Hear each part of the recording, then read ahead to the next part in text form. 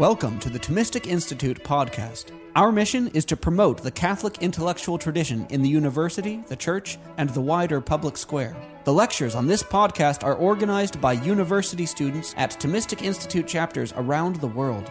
To learn more and to attend these events, visit us at ThomisticInstitute.org. It's my pleasure to introduce Dr. Daniel DeHaan. Dr. DeHaan is a research fellow of the Ian Ramsey Center for Science and Religion at the Faculty of Theology and Religion at the University of Oxford. He works in association both with the Dominicans and the Jesuits, so the Dominicans at Blackfriars and the Jesuits at Campion. He is the principal investigator for the Conceptual Clarity Concerning Human Nature project funded by the Templeton World Charity Foundation.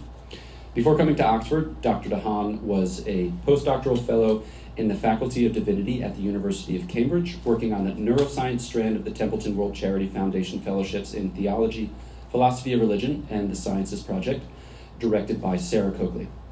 During this postdoctoral fellowship, he conducted research on the intersections of theology, philosophy, and neuroscience in Lisa Saxeda's Translational Cognitive Neuroscience Laboratory in the Department of Psychology, University of Cambridge. He's been very generous in the past with giving lectures for the Thomistic Institute, both in the UK and in the United States, and I can testify to the fact that he is committed to the discourse, and he's a man who is willing to discuss on a variety of themes with infinite patience, because I was not responsible for, but I volunteered to be his chauffeur between like a couple of schools in South Texas to a couple of schools in mid Texas, and it was delightful, utterly delightful. So I expect a similar result for you. Please join me in welcoming Dr. DeHaan.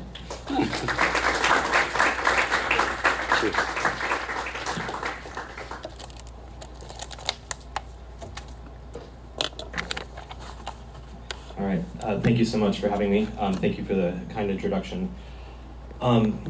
Being here and hearing the presentations has been an experience in humility of how little I know about a lot of things.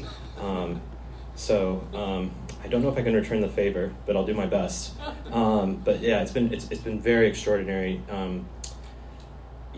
Every talk has been, I think in some ways, a demonstration of one of the points I'm going to make about how distributed knowledge is in communities and traditions of inquiry, and that part of the confidence we have in a tradition of inquiry is the confidence in the other participants in that tradition of inquiry, and there's been on display extraordinary competencies in areas in which I know nothing about and learned more of what I don't know about.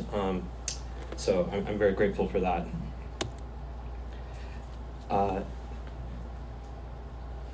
Thank you very much. I feel, how should I put it? I feel being treated with sort of extraordinary kindness and generosity, in that the Dominicans sometimes provide a chauffeur for me and drive me around Texas to give TI talks, and now I have someone to help me with my slides.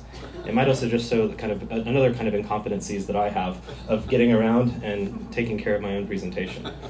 Thank you so much. So I'm going to cover briefly three topics. Well, not briefly, but very fast. The question of what is truth? How does truth fit within inquiries and traditions of inquiry? And then I want to way too quickly go through a topic that kind of locks in a little bit with how Dan ended his presentation and talking about the concept of species, and take a stab at the role of certain disputes and problems about biological species concepts within the Thomist tradition. And it will be very fast, and so it might be something we have to argue a little bit more about later on in the discussion. I should also caveat that I'm not a philosopher of biology, I'm not a philosopher of neuroscience, so I'm very much a dabbler in many things, and one of the things about dabbling with things that can blow up is they can blow up. And so you all can tell me how much I don't really know what I'm doing by dabbling in some of these areas. But about truth, I know a few things. We should start thinking about the role of truth in our everyday lives, and not so much in a kind of theoretical tone of voice, which is, I'm saying all this in a theoretical tone of voice, but we should begin to step back from that theoretical tone of voice and reflect on the everyday ways in which truth just shows up in just disagreements and agreements, and looking for your keys of trying to figure out who planned to do what and who failed to do what, the ways in which truth shows up in storytelling, and storytelling both about our own lives and ways in which we inaccurately tell the details of what occurred, and the ways in which we reflect on how stories and narratives that are about sometimes even truth-telling and the importance of truth-telling, like trying to teach your 3-year-old the boy who cried wolf and the relevance of this for her own behavior and things along those lines. So truths are important in storytelling, assertions, and everyday practical judgments, and in theoretical judgments as well.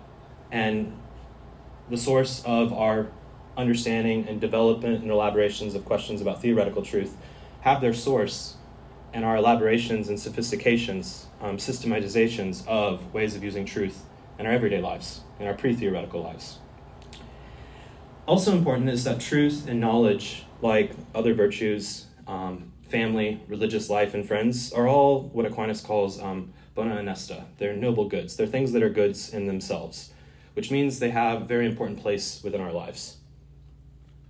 They're goods to which we have to coordinate other noble goods around, and they're sometimes noble goods that constitute the pursuit of other noble goods. So like the role of truth and various virtues of truthfulness and trustworthiness and sincerity, those virtues often are indispensable for the pursuit of these other noble goods, or bona honesta, like family, religious life, and various vocations, careers, things along those lines. So that's why there's these key virtues that are dedicated to pursuing, achieving, and safeguarding truth and knowledge, like the virtues of truthfulness, trustworthiness, sincerity, and others. Truth is a noble good also, interestingly, that's a common good. Not all noble goods are common goods, but many are. And truth is one of those common goods because it's a good that is shareable and it's not diminished by being shared. And despite the efforts of the scientists to try to share some of their goods, I'm not sure how much I took them on, but they are not diminished in their knowing by sharing their knowledge to their students. When their students acquire that knowledge, that good is not diminished in any way. It reproduces without diminishment. There's much more we could say about all these themes, but I think they're at least a kind of way to get our feet flat on the ground and firm before we launch out into orbit of our theoretical inquiries. Walker Percy has this nice kind of image in his self-help book, the last self-help book, Lost in the Cosmos, and he often talks about how theory and artists, scientists, they sort of launch out into space and they try to establish a stabilized orbit, but then they often have re-entry problems when they come back into the everyday life of the world. So this is meant to be kind of a reflection on that similar kind of, or developments of that kind of metaphor, that we have our everyday life here in a terrestrial way, and our theoretical inquiries are launching out into space and trying to establish various stable orbits. And to what extent do we have re-entry problems when we try to bring the conclusions of those inquiries back into the terrestrial zone? About truth, I want to briefly talk about 4 features about truths. Conformity of mind to reality, the importance of fallibilism, or the vulnerability required for making assertions about the truth, the importance of sociological self-knowledge and limitations of perspective and understanding how we arrived at the truth, and then various kind of liabilities to misunderstandings or misapplications that are inherent or incidental to the way we articulate truth claims, the ways that we articulate our theories, or that might be actually deep problems in our theories that we haven't come to recognize yet. So wonder in its relationship to inquiry, which is a more formulaic, more thematized form of inquiry, is itself a more thematized version of wonder, which is satisfied by truth. Aristotle famously states in a number of places, but this is one of them, of his account of what is truth. For state of that which is that it is not, or of that which is not that it is false. And to state of that which is that it is, and of that which is not that it is not true.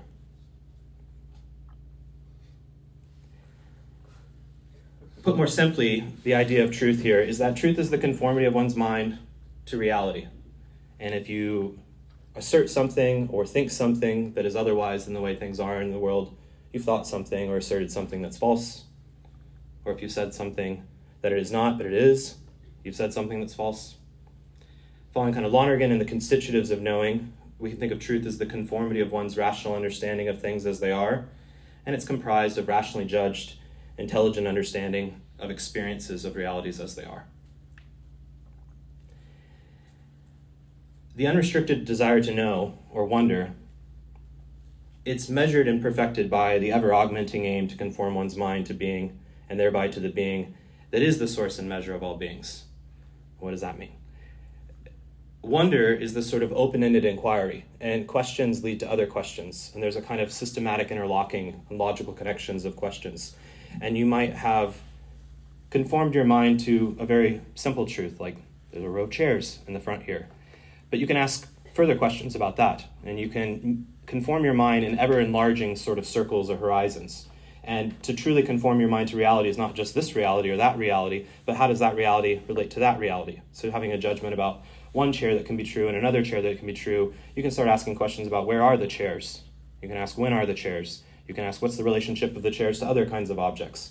So there's always an over-expanding horizon that sort of seems unlimited. And there's sort of the attempt to conform one's mind to reality, to know truth, is a sort of, for us as finite inquirers, is asymptotic. It's always reaching out for something that's much more. And for that kind of total conformity would require being able to know everything, to be able to know of all of being. But that's going to be a sort of, it is the God's knowing, God's kind of point of view. So there is actually a real limit, but it's not a limit for us. It's not a limit that's achievable by us. There's much more to be said about this relationship, but that's a bit too much metaphysics, and we're supposed to be doing more natural philosophy and things like that. As MacIntyre points out in his reflections on Fides et Ratio, there's three important features about truth that Aquinas identifies for us.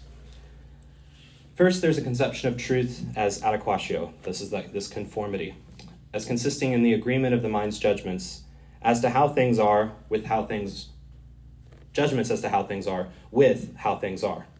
An agreement which results from the mind being causally influenced by how things are. For because the mind is receptive in regard to things, it is in a certain sense moved by things, and its consequence measured by them.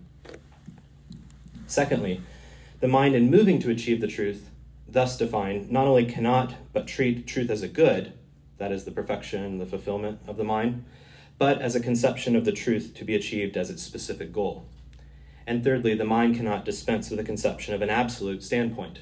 So there's something about truth and this conception of conformity of mind that requires an absolute standpoint, a divine standpoint, that from which things would be viewed as they truly are.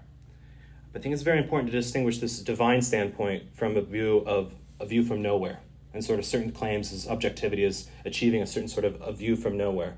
That's already a very misleading way of characterizing human knowing, as like objectivity is reaching out to have a view from nowhere. There's always a view from somewhere, and the ultimate kind of knowing of things would be the divine knowing, which is also not a view from nowhere.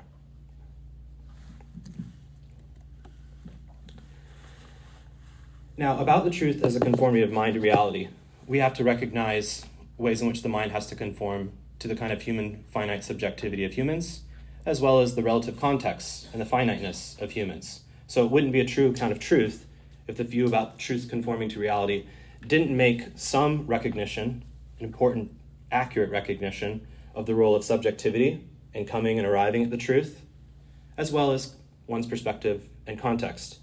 So you might see subjectivism and relativism, errors as they are, nevertheless drawing our attention to important insights that we wouldn't want to miss in our account of truth. We'd be failing to conforming to the nature of how we arrive at the truth if we weren't clear about the role and the importance of why subjectivity and why relative context matter. Subjectivism is, so I say here, the truths disordered by subjectivism and relativism are corrected by virtues of truthfulness and trustworthiness and intellectual virtues.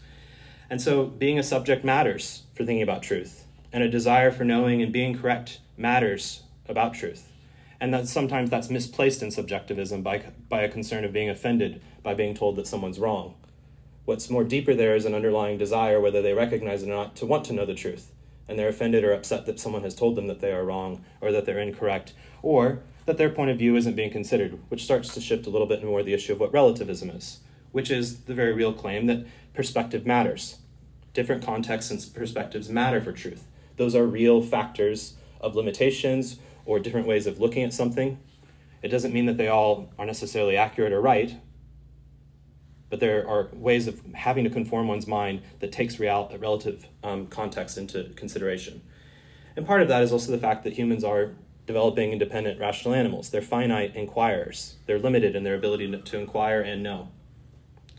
Human persons are finite inquirers that engage in developing and socially dependent practices of inquiry, which are radically incomplete and inadequate to the depths and the breadths of beings. Human knowing is socially and historically distributed knowing, and it is constituted of participants within traditions of inquiry and knowing. So part of conforming our mind to the truth is taking this into account when thinking about how do we conform our minds to reality. A second point is about the importance of fallibilism, and that one of the things about making truth assertions is being able to recognize the importance of being vulnerable. Truth assertions require a certain level commitment to the vulnerability of being false, right? To be able to make a claim that's true, you also need to be able to be vulnerable to it being false. Otherwise, you would just be infallible. As McIntyre writes, only types of inquiry we have had to learn from Peirce and Popper, which are organized so that they can be defeated by falsification of their key theses, can warrant judgments to which the truth can be ascribed.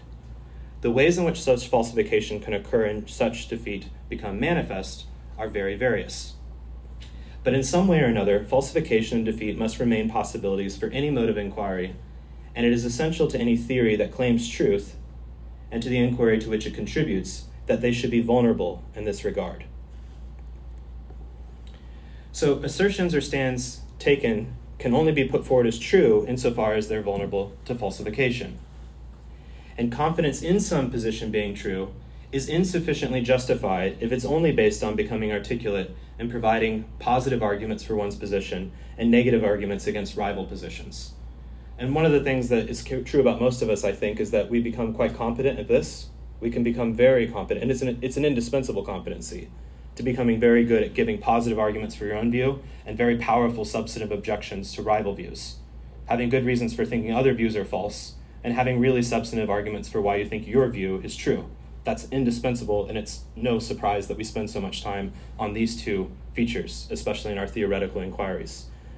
But we often are very inarticulate in the second dimension concerning falsification. We're often very inarticulate in the confidence that would be required, what would be required for having confidence in the vindication and justification for one's positions as true, which also requires becoming articulate in identifying what facts or premises, if shown to be otherwise, would render one's assertions false and compel one to revise one's views or change one's mind. It's very difficult to articulate, and honesty and sincerity to put your money down on the table and say, if this was wrong, I would have to say I'm wrong, right? If this was otherwise, this would be incorrect. You try to think through, it's a really difficult test. I'm committed to hylomorphism. What are the kind of serious theses would allow me to give that up? Could I really be convinced out of that? Am I willing to recognize that if you could show this was otherwise, I would have to think phylomorphism was wrong? Often it's more adjacent positions. So if Thomist hylomorphism was wrong, I would probably become a Scotist. Look at these guys. Would you guys rather be atomists? Is that the next logical place? That's a reason. If it's wrong, that's a reasonable move. It's just not.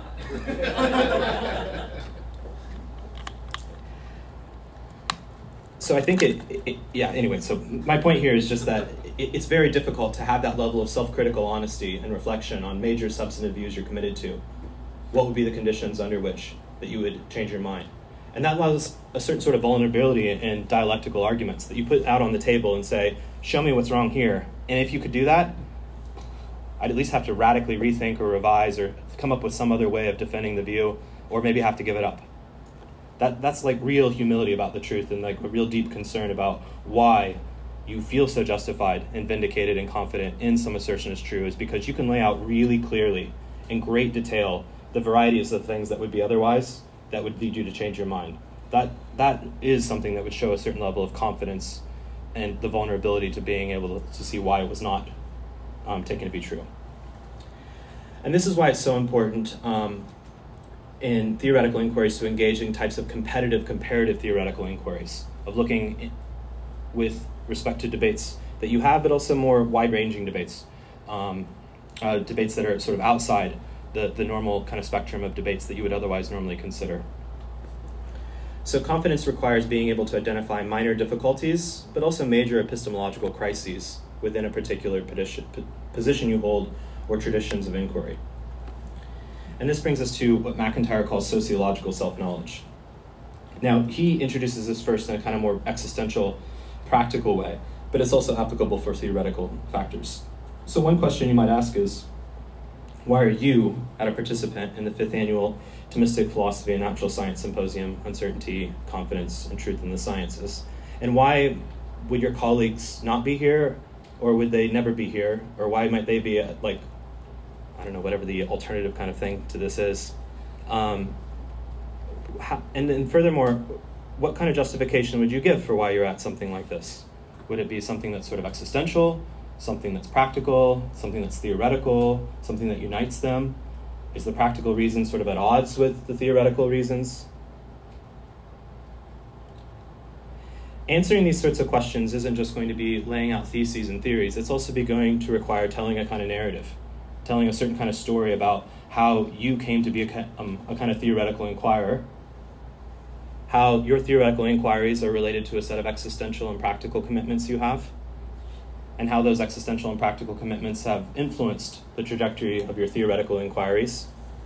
And maybe also helps clarify why the alternative existential practical commitments of your colleagues has made various difficulties in the pursuit of the kind of theoretical inquiries you're engaged in.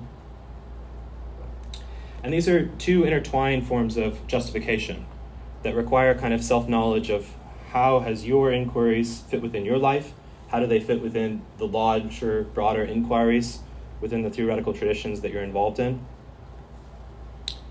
and what role do my pre-theoretical commitments play in shaping my theoretical inquiries? Is it because I'm a scientist or an atheist or naturalist that I'm a physicist? Is it because I'm a theist that I'm a physicist? Do those two things rule each other out? Are people prematurely jump to assumptions that some of those pre-theoretical commitments would rule out your involvement in certain theoretical inquiries? And what sort of big picture stories or narratives about science and human beliefs about the ultimate nature of reality would influence why some people have adopted narratives that if you're in the hard sciences, you're not a theist? Why have older generations thought those two things are perfectly compatible?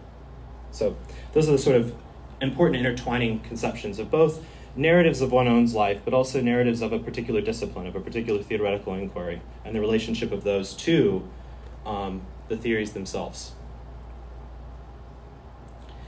Part of this then is thinking too further about the significance of one's biography and various authoritative indoxa on one's theoretical inquiries and commitments.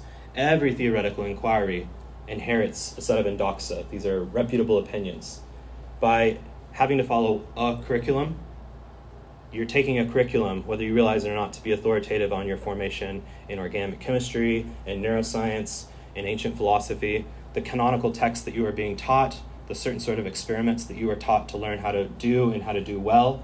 Those are functioning authoritatively upon you, that you have to trust the authority of the institution, of the professors, of the curriculum, that by doing these, you will transform yourself to have a set of competencies that will then allow you to evaluate why these were the things you should learn. And will also give you a competency to critically evaluate and say, some of these experiments we shouldn't have been taught, or we were taught in the wrong ways. Some of the things we were forced to read shouldn't have been canonical or shouldn't have been treated this sort of way, or the discipline has moved back beyond this, but the particular institution I was studying at hadn't moved beyond this. So even being able to have that viewpoint of criticism with respect to your own formation owes something to the transformations that that formation provided to you. McIntyre writes in Three Rival Versions of Moral Inquiry, by accepting authority, one acquires a teacher who both introduces one to certain texts and educates one into becoming the sort of person capable of reading those texts with understanding. Texts in which such persons discovers the story of him or herself, including the story of how he or she was transformed into a reader of these texts. And you might also extend this not to just texts, but the inactive drama of reenacting experiments of the past and trying to get them to work. And then the professors being like, yeah, it doesn't always really work, and you kind of have to do the numbers this way or this sort of thing. This story of oneself is embedded in the history of the world, an overall narrative within which other narratives find their place. That history is a movement towards the truth becoming manifest, a movement towards intelligibility. But in the course of discovering the intelligibility of the order of things, we also discover why at different stages greater or lesser degrees of unintelligibility remain. And in learning this, we learn that authoritative testimony to point us forward from where we are now can never in our present bodily life be dispensed with. So there's a role of this distributed authoritative testimony that's indispensable to the kind of inquiries of human life, whether they be existential, practical, or theoretical. So continuous authority receives its justification as indispensable to a continuing progress, the narrative of which we first learn how to recount from that authority, and the truth of which is confirmed by our own further progress, including that progress made by means of dialectical inquiry. So part of the point here is that all theoretical inquiry depends upon a kind of epistemic authority and testimony. An enlightenment project or a scientific revolution does not shuffle off the indispensable epistemic role of testimony and authority. That remains ever as abundant and ever as important for theoretical inquiry. It's indispensable to theoretical inquiry. So in what ways, and to achieve this kind of sociological self-knowledge, you would have to ask questions like, in what ways does the finitude and historically situated character of my theoretical inquiries limit or blind me from aiming to conform my mind to reality? Having studied certain psychological concepts of memory in one research program is going to make it very unlikely that I've ever even encountered other conceptions of memory in other scientific research programs. I don't go to the same conferences they go to. They might even be in the same building, like one floor down. But they engage in autobiographical memory, and we do long-term memory. They do, hardcore bench work, behavioral kind of stuff with mice and rodents. We do memory tests with peoples and sort of questionnaires and these sorts of things. We go to different conferences, we publish in different places. We don't really communicate with each other at all. We're really quite oblivious to each other's parallel research, even though it might have a lot of interesting overlap. Or the way that work on certain consciousness studies, alternatively working memory, or alternatively fluid intelligence. These are also different research programs in psychology that don't really interact with each other, but there's a lot of things that overlap within them, and I'm sure within your own disciplines you can think of similar kinds of examples. Or it might just be that psychology is way more dysfunctional than biology and chemistry and physics, but I don't know. Part of the importance of this is sociological self-knowledge is reflecting on both the strengths and the limits, the inevitable limits and narrowness of a particular curriculum, of a particular research institution, of a particular research program or tradition of inquiry. And what things have I never ever considered because it's just never even come up? What might then be certain objections that would falsify certain claims that I'm committed to because I've never even considered them. I've never even thought about them because they've never been part of the canon or the authoritative texts I've taken seriously so far. So this point, the reason why sociological self-knowledge is a kind of elaboration on fallibilism is it attempts to try to bring about a self-knowledge that allows you to recognize types of objections that might falsify your views that you haven't even considered so far. They've been concealed from view. So if there's an expectation to become extremely articulate and the sort of things that would falsify your view, you need to try to become more articulate about the things you've never even thought about that might falsify your view. So this would be requiring a kind of discerning of radical objections that are largely concealed from your viewpoint because they haven't ever seemed relevant so far. And this occurs in a lot of different ways. Some of them, certain ways in which they import theoretical implications for everyday life, might be influenced by the narrowness or the capaciousness of one's existential worldview. Some pre-theoretical commitments is the way of mediating how they interpret theoretical conclusions. So we would need to be able to discern these different conflicts of everyday life and existential worldviews, different conflicts that are within our particular tradition of inquiry, so conflicts within Thomism, conflicts between rival traditions of theoretical inquiry, Thomas versus Scotus, Thomas and Scotus versus Kantians, Thomas and Scotus and Kantians versus Hegelians, but also conflicts between rival conceptions of inquiry and its ends. Thomas, Scotus, Kantians, Hegelians, in some sense all think that truth is the object of inquiry. But you might have certain Nietzschean conceptions where truth is not the object of inquiry, that the object of inquiry is just one more version of a will to power and a kind of self-assertion, or a kind of aestheticization, right? I'm a theoretical physicist, and that's a kind of way of being in the world that I've just sort of aesthetically curated for myself, but it's not really an inquiry about truth. So these are different kinds of conflicts that we would all need to be aware of to bring out further ways in which there are objections from these debates that we might not even have on our radar, that could be serious objections to commitments and views that we have. Right, so here's some more examples of identifying these different kinds. So from our existential worldview, different kinds of disagreements that occur practically, and then examples theoretically. So rival Thomist accounts of age and intellect abstraction, or the the natural philosophy of individuation. You guys like those distinctions, that it's natural philosophy, not metaphysics, all right. But also debates within, say, Evo-Devo accounts in evolution, or even between then, on the second stage, disagreements between rival theoretical traditions of rational inquiry. And here I have an example for an ongoing discussion with Paul of who, some people might think modern versus the extended evolutionary synthesis is an argument between two paradigms or two traditions, but others would actually say, no, it's in the first one. And that's another kind of debate, that you don't think that this is a debate between two traditions of inquiry. It's actually a debate within a single tradition of inquiry. And then, as I said, there can be rival stands on different aims of rational inquiry. All right, there's a lot more to be said about that, and I apologize that my examples are all philosophical and not scientific, but I hope that you can fill it in a little bit.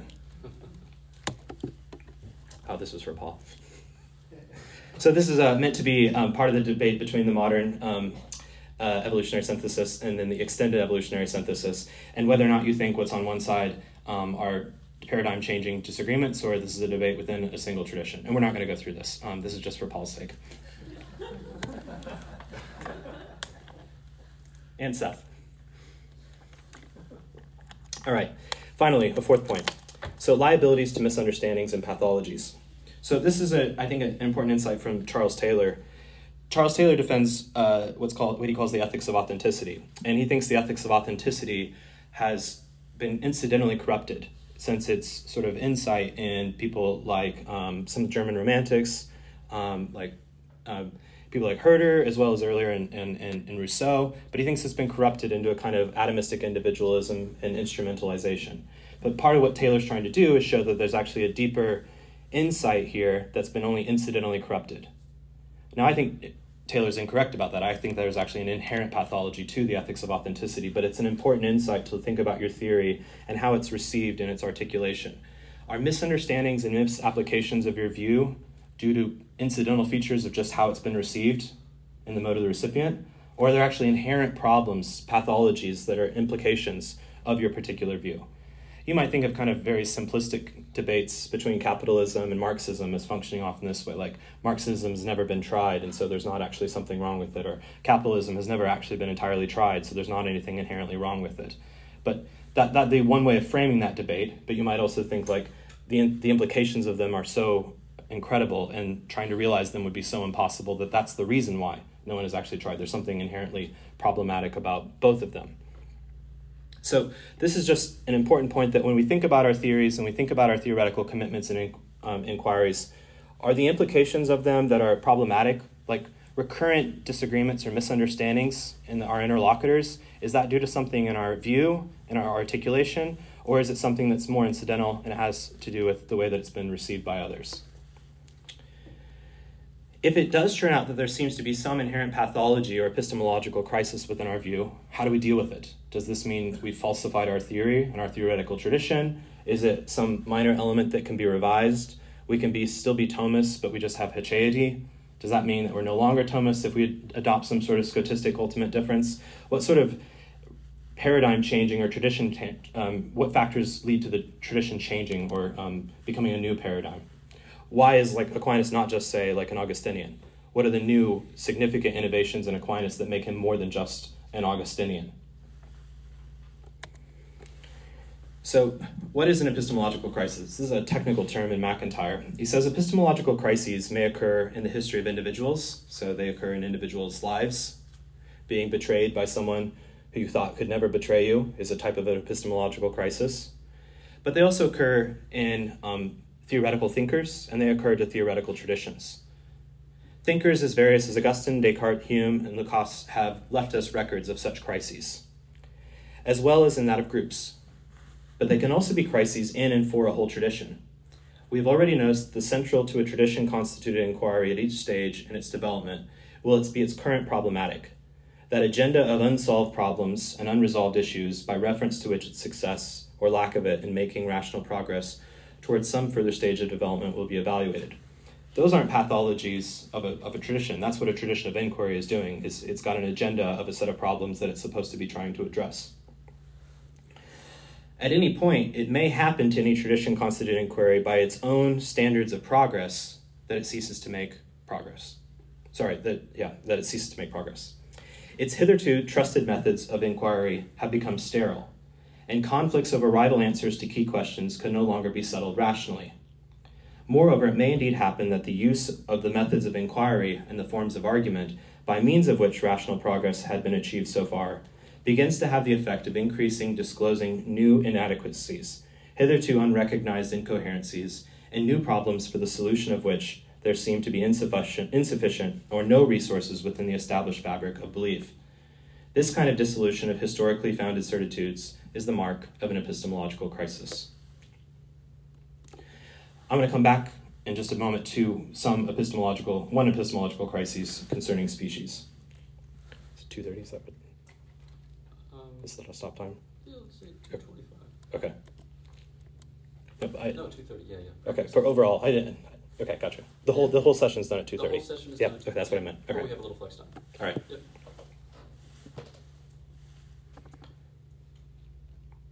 Okay, so what I want to now briefly talk about is 3 ways that truth shows up in our lives that I've sort of been glossing over so far.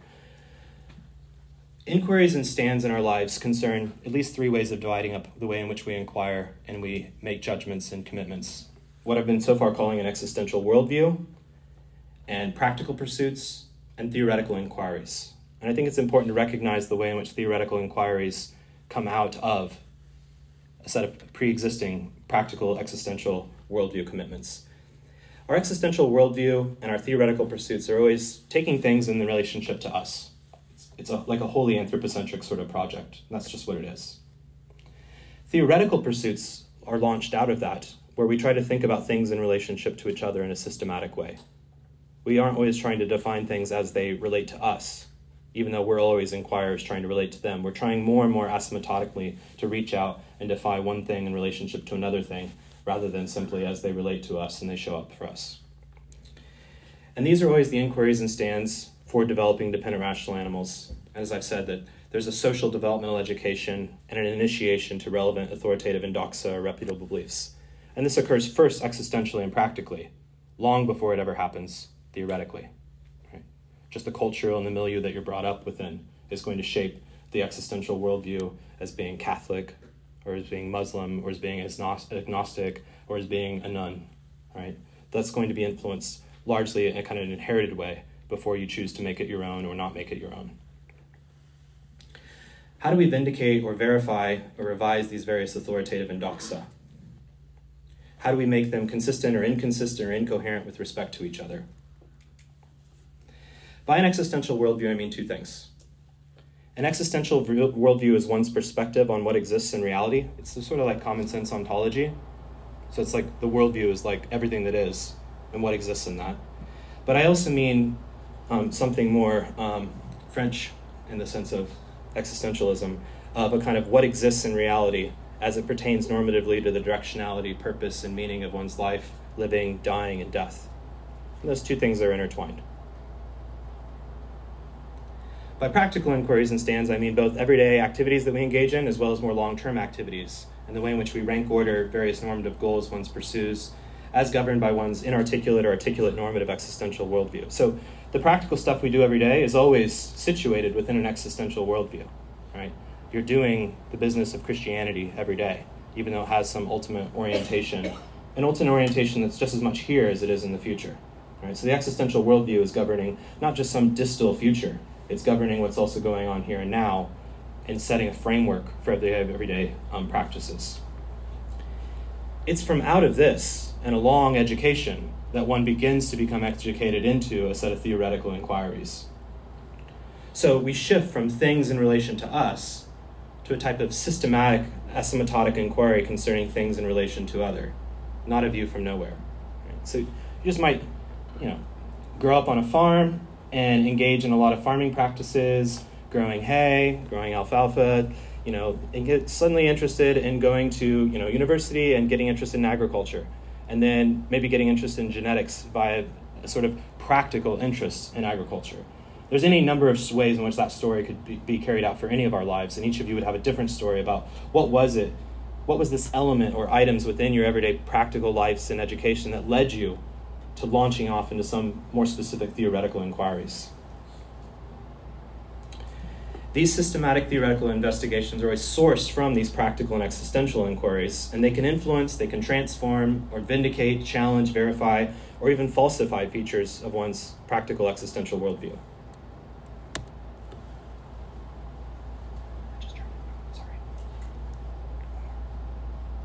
Thanks. All right. So theoretical inquiry on this model is akin to a laser beam that's homing in on some minuscule aspect of reality that's situated within the horizon of one's existential worldview, practical inquiries, and stances.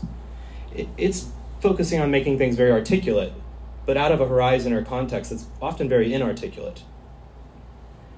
And theoretical inquiry thereby provides a kind of enriching abstraction of whatever falls within that narrow aperture.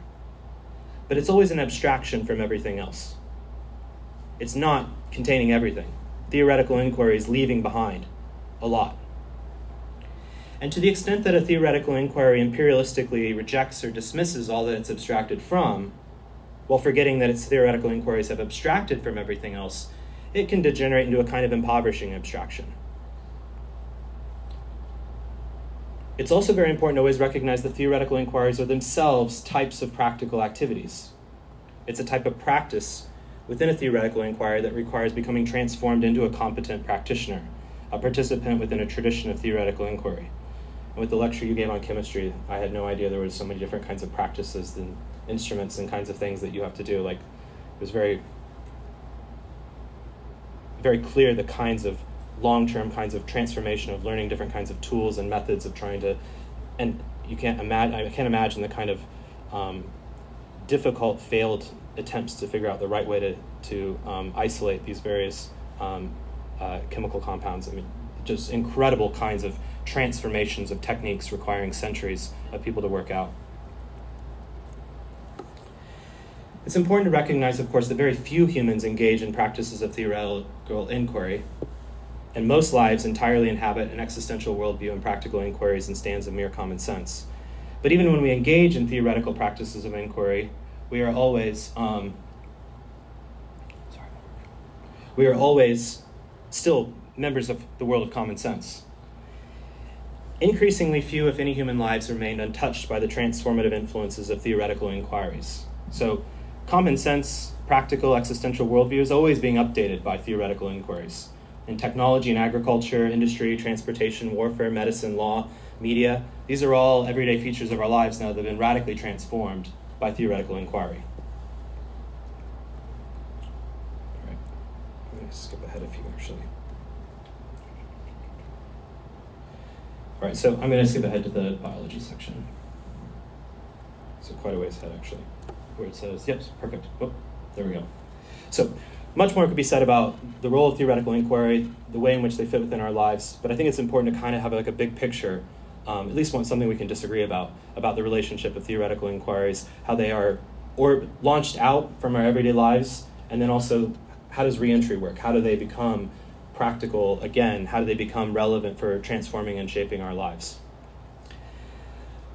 I mentioned a few things about epistemological crises, and I want to try to focus on one in particular for the Thomist tradition. And this is the idea and the role of like how do certain theoretical inquiries in biology, especially thinking about the evolution of species, suggest or bring about problems, maybe even perpetual problems, for say the Aristotelian Thomist tradition's conception of species.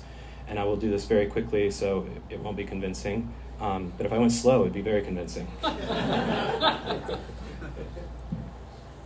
So these are a number of, I think, what you could highlight as potential epistemological crises within the Thomist tradition that might require drawing on other traditions or require some sort of deep insight into trying to move forward on these inquiries. Species, whether they're treated metaphysically or biologically, and then how does speciation occur, a concept that wouldn't have occurred for an Aristotelian? How do new species come into being from prior species? There's, of course, this debate that Brian Carl mentioned about virtual presence and unicity of substantial forms. There's also debates about prime matter and the continuity through substantial change. And then, of course, there's also this debate that's been alluded to a few times about whether we can start metaphysical inquiry as independent from natural philosophy or if it has some essential dependence on natural philosophy. And we could have an extended list. And maybe some might not think that these are epistemological crises within the tradition. Others might think that they've been completely resolved. But that might be some of the indication of why they are a perpetual problem.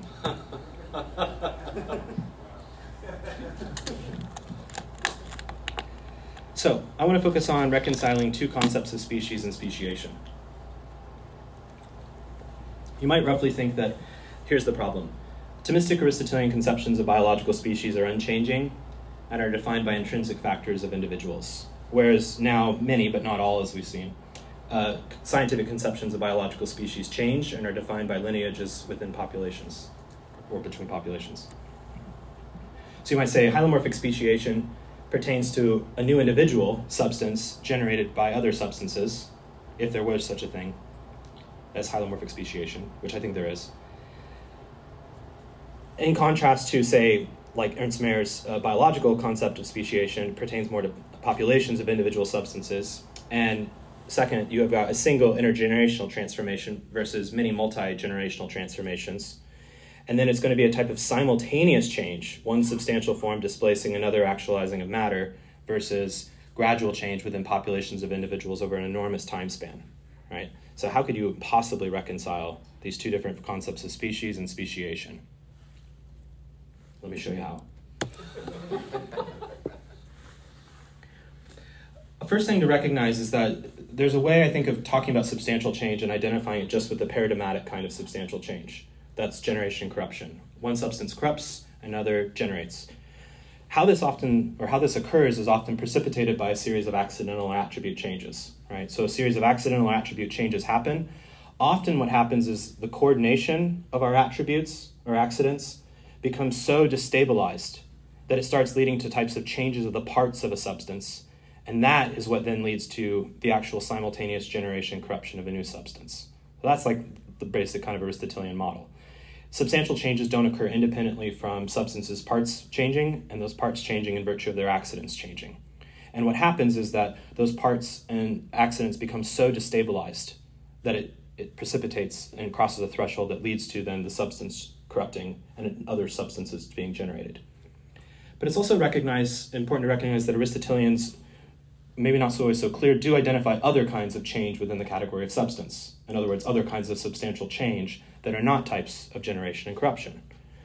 One is substantial ontogenesis. So both organogenesis and the development of changes from an embryo to a fetus, to an infant, to a juvenile, to an adolescent, and on to senescence. Those are all types of not just accidental changes, but actual changes of a substance, insofar as a substance is an organic one that has a developmental life. Likewise, they don't have all of their organs, and organs are types of integral parts. Those integral parts aren't there always at the start. They have to develop and generate throughout the course of the life, often the very early life of the organism. But those are kinds of not just accidental changes, those are accidental changes with actual substantial changes. Again, not generation and corruption, but changes within the parts of a substance. Then there's another kind of change of parts, a type of substantial mereological change, when a substance's integral parts are transformed by impairment, as with lesioned organs, or entirely separated with severed limbs. Sometimes that's what precipitates a generation and corruption substantial change, but obviously not always. And another kind of substantial change is a kind of substantial fusion. So whereas the first two I mentioned are more about integral parts, this next kind are more about what are sometimes called virtual presence or virtual parts. That's where there's the virtual presence, or what I've recently called appropriate empowerments, where they're fused without corruption. So like retrievable elements, molecules, and other powerful property parts are fused into a substance. They're assimilated into a substance. That's another kind of substantial change, but it's not a type of generation and corruption. What speciation would be elaborating and trying to identify a new kind of substantial change, what we might call eductive speciation. And this is where there's going to be the generation of a novel hylomorphic substance, and it's generated not by like one substance or another substance. Part of it is we have a tendency towards an error towards a kind of hylomorphic atomism, where you have a hylomorphic substance, and you might think about all the components within and how it interacts, but you treat the substance atomistically, like it's just this substance all on its own. You don't think about the way in which substances, hylomorphic substances, are always constantly co-manifesting their powers with other substances, right?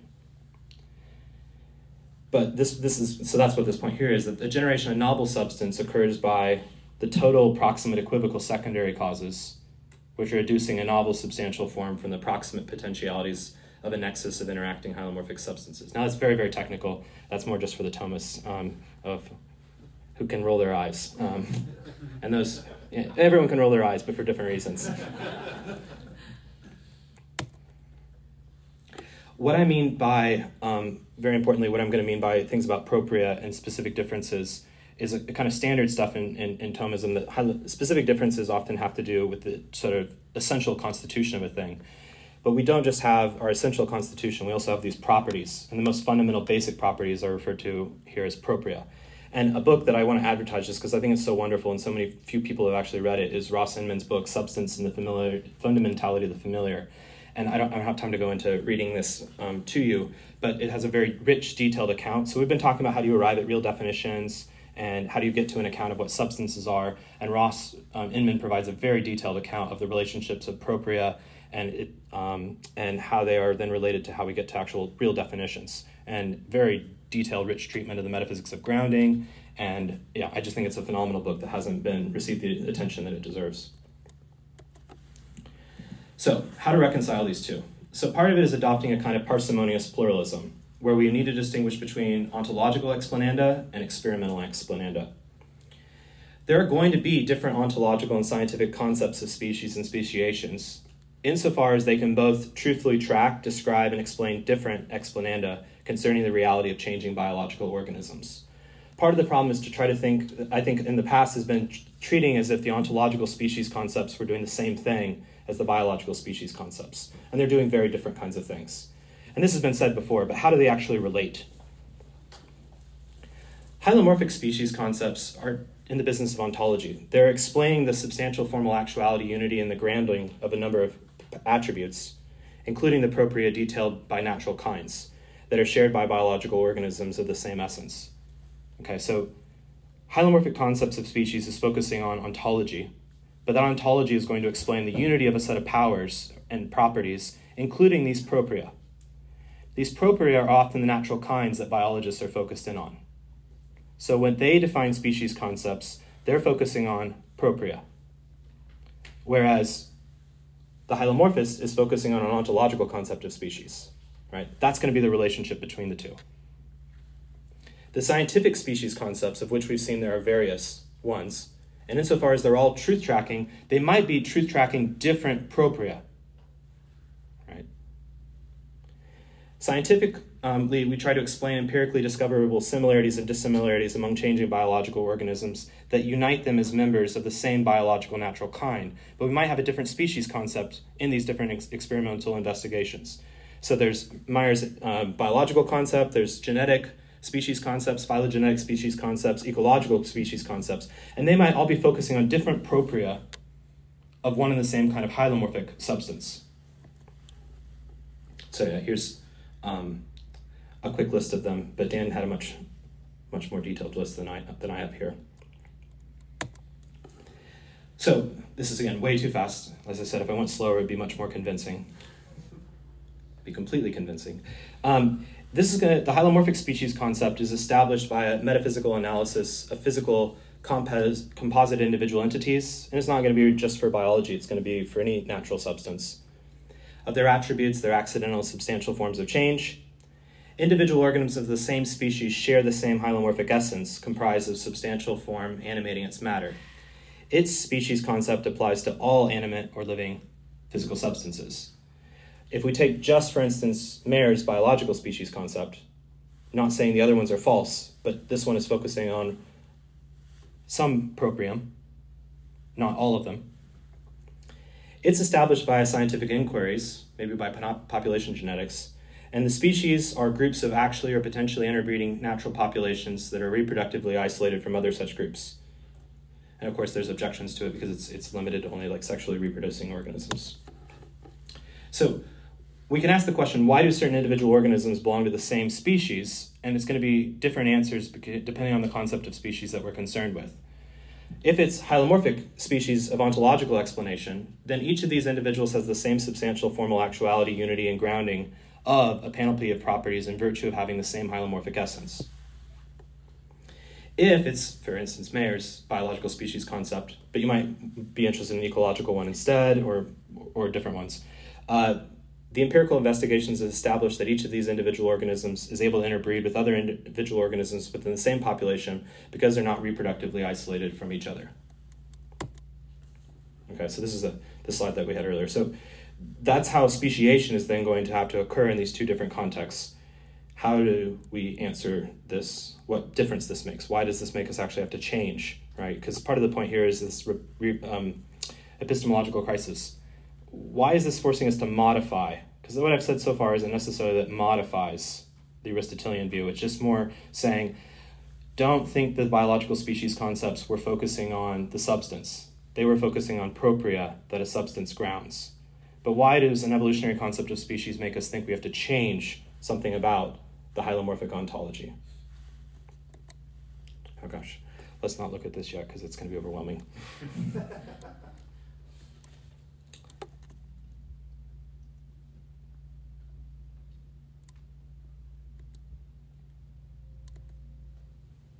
Yeah, let's skip the horrible diagram. All right, so I'll wrap this up with two objections and put up the obnoxious diagram, and then we can call it good.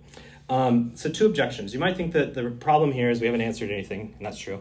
Hylomorphism, well, not yet.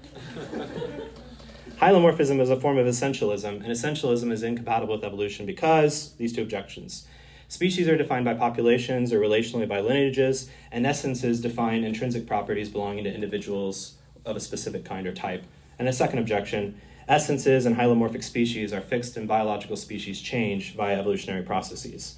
For much more detailed answers than I'm going to very briskly give you, you can look at David Oderberg, Travis Dumsday, Stephen Bolter, and Christopher Austin's recent and not so recent works on this sort of problem. Travis Dumsday in particular is who I'm following here. So to that first objection, an important way to respond is that the substance of a hylomorphic species grounds these natural kind propria, and these are what are the species concepts for biologists. What needs to change? Think of an analogy now with generation and corruption.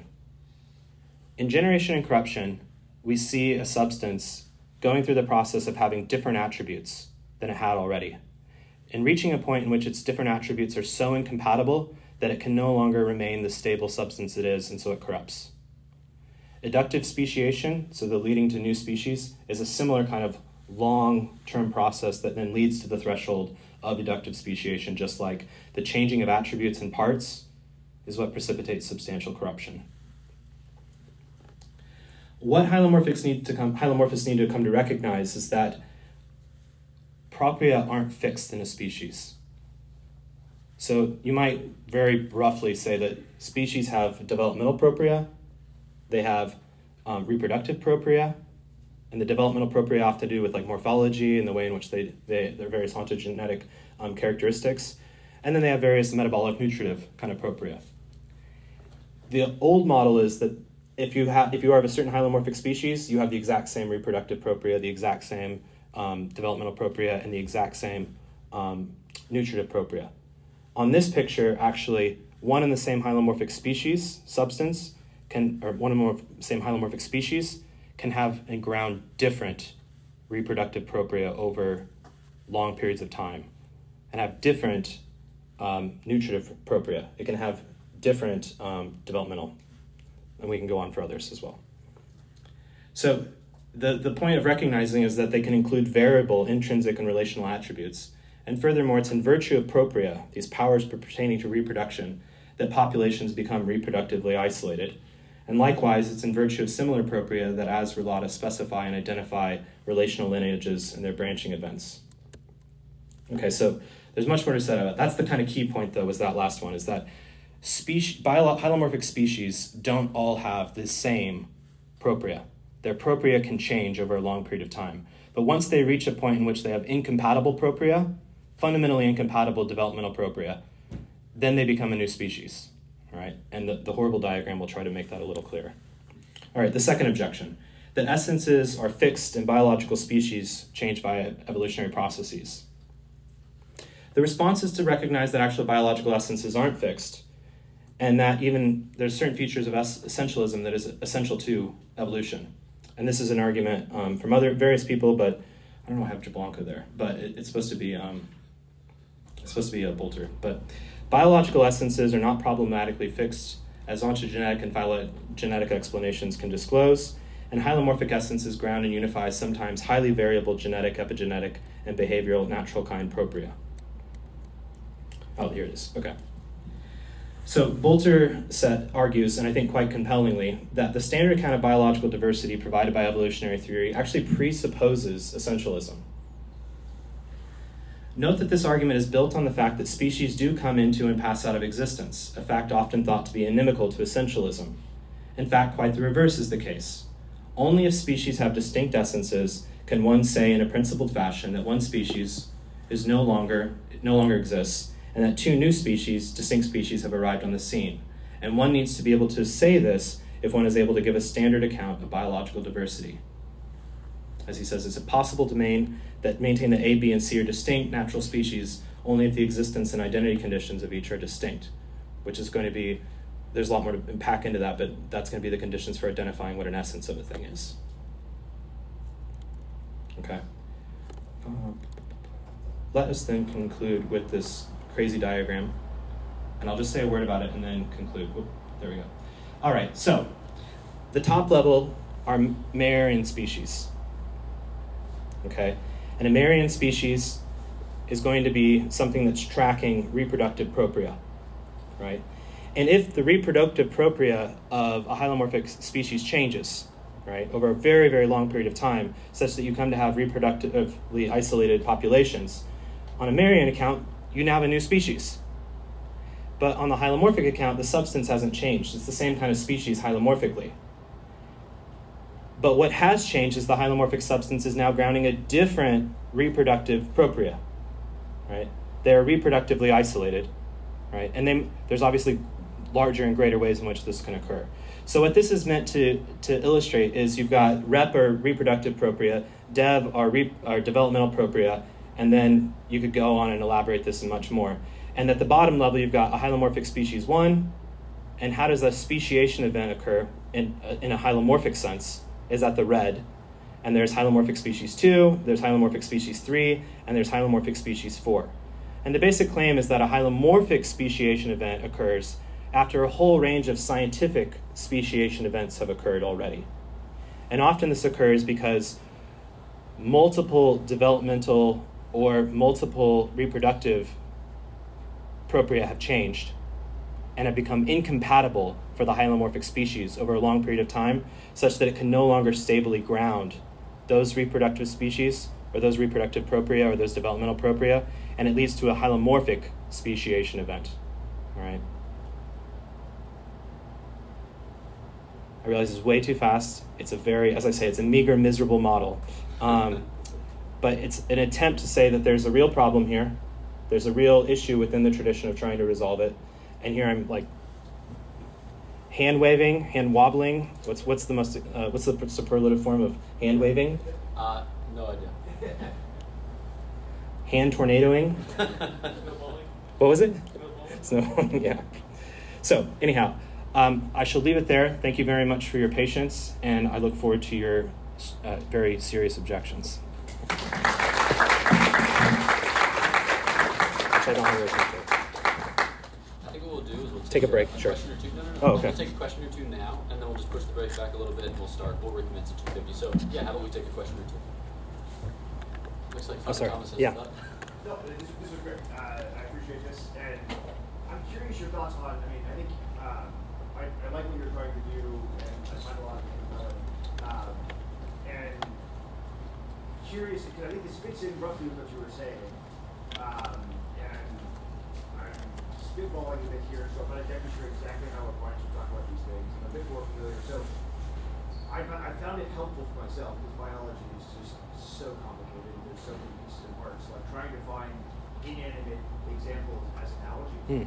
And so, like, as an analogy for the thing you have to say about developmental property changing, yet being the same kind of thing. Yeah. Like, if you look at, say, like Albert's account of metals, right? Albert very clearly thinks that, say bronze is a certain kind of metal, it has certain properties, certain color, things like that. But if you heat up bronze and it liquefies, it's still bronze. It hasn't actually undergone substantial change, yet now it's liquefied and really red. It has taken on this quality of heat, but it hasn't materially changed. And he doesn't think it has undergone substantial change, right? Water, no ice, I'm not really sure. But like metals, for sure, he thinks that you can have the same thing. And it's not as if you could give it any kind of, like, it's not as if it's not as if it's completely open to being, it can't, being a gas or any kind of liquid or any kind of viscosity.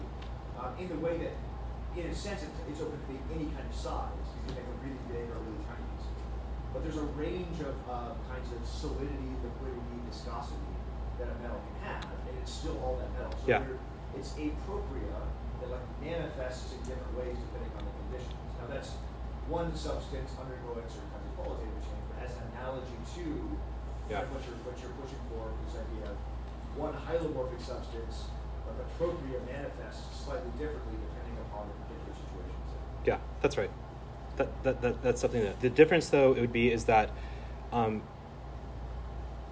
here what happens is that earlier on in the life history in the overall history of the phylogenetic history of the hylomorphic substance, it has a set of developmental propria and reproductive propria, say, and eventually because of actually smaller accidental changes, say like changes in sex selection, those aren't like changes necessarily in reproductive propria. Reproductive propria is a suite of a whole range of other properties and things, and those gradual changes that are occurring in a range of accidents and properties are eventually going to lead to where you can actually say this is a different reproductive propria. And maybe one scientific concept of species says this is now a new species because the reproductive propria is completely different. This whole suite of things that make up the reproductive lives of this population are incompatible with the reproductive suite of this prior population. And so now this hylomorphic substance is grounding a different reproductive propria from what it was grounding before. But that's not yet necessarily enough to change for speciation of the hylomorphic species, even though it counts as speciation on one scientific conception of speciation. And part of the claim here is that you would get, as what this is trying to show, is that you reach a point where you maybe have two completely different reproductive propria and developmental propria, and that might be a sufficient condition for a hylomorphic speciation event. So I hope that makes it a little bit clearer what I'm trying to do. Let's take one more question. Okay, sorry. We'll get you later. Sorry. What would have to be the case? I'm just trying to see where the red lines line up with. Sometimes they line up with some ending, but not starting. So what would have to be the case in the state of affairs of the world for your meager visible model to be wrong? How would it be falsified? Because if I can know what to do to find that red line, because, well, you search this, so that's just one of the other MS or R, that's another layer, that's a scientific, and it's this other thing that I can't access, I can't even measure. How can I? Good. I think it just goes one way. I think you can take two bird species that are very couple body types that never actually end up mating, and show in a laboratory environment they could mate, and then you could also, you can't know the other way necessarily. Yeah, so that example there, right? They are the same species. So there I think that the point would be is that on one kind of more superficial scientific species concept, there are different species. But I think on a kind of deeper level, they're not yet. They wouldn't yet qualify, I don't think, entirely as having a new reproductive propria. They would just have some like sex selection things that would have been like those are downstream that are grounded in a reproductive propria. So reproductive propria is meant to be a suite of a whole bunch of things that would have to do with the reproduction of the particular organisms. And maybe if they're just their size or colors or even their ecological niche are different, and that's the reason why they don't reproduce, wouldn't be enough yet for a reproductive propria change. And then, How do you know for sure that something is really a different species? How different? well, so part of my point here is that I think that you need different kinds of propria that have to change in the sense of You can't just have grounded different reproductive propria over a period of time. You need to have different reproductive propria and another kind of propria that's different as well, like developmental ones. So that's part of the claim. This is vague at this point in time. I don't know if you should think of there also have to be other kinds of propria that are not developmental or reproductive that also have to change in order to get a speciation event. So it's still very meager in the model of saying, I think you have to have at least two different kinds of propria that change and are incompatible with what was going on at the earlier point of the history of this hylomorphic species. But maybe that's not a sufficient condition. Maybe you need actually more than two, or there's not actually a general set of claims that can go on here. Does that make sense? So in the model, what I am roughly identifying is saying that it hasn't yet changed as a hylomorphic species just because the first one has gone through three different changes in the reproductive propria.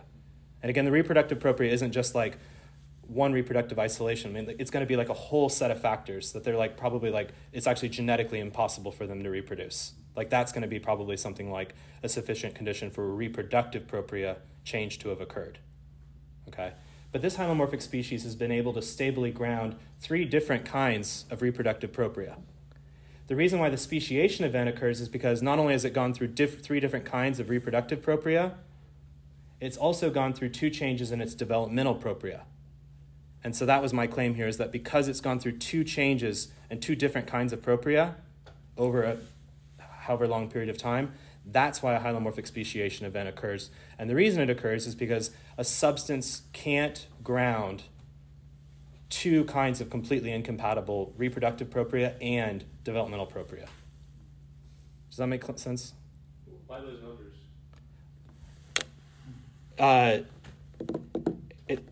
It's a kind of parsimony. Maybe 3, maybe 4. I don't know. But does it work? The first stake is try out 2 and see how far this goes. So the next step would be to make this more intelligible. The step after that would be to actually look at real actual phylogenetic models and or look at some species concept or another, and then actually try to tell this story in more detail. Give real examples of what do we think were the kinds of speciation events that occurred according to scientific species, and then why would we or should we not think that also along the way a hylomorphic speciation event has occurred, right? So as you can see, super radically incomplete. But the reason why I'm saying 2 is start with something minimal. I don't think 1 is enough because the model requires at least 2. If the model was only 1, then basically hylomorphic speciation events would occur every single time there was a scientific speciation event. And that seems unlikely. In part because the scientific speciation events require populations, or a lot of them do, require populations over very, very long periods of time. And this is meant to be something that occurs in a single individual, or maybe it's occurring just with a small one breeding event. Join me in thanking Dr. DeHaan. Yeah. Thanks for listening to this lecture on the Thomistic Institute podcast. The generosity of people like you makes this podcast possible. If you enjoy these talks, please consider showing your support at www.thomisticinstitute.org/donate. Your donation of even $1 helps us reach more college students and many others with the powerful truths of the faith, and it ensures that we can keep publishing top-notch lectures on this podcast. Thanks a lot.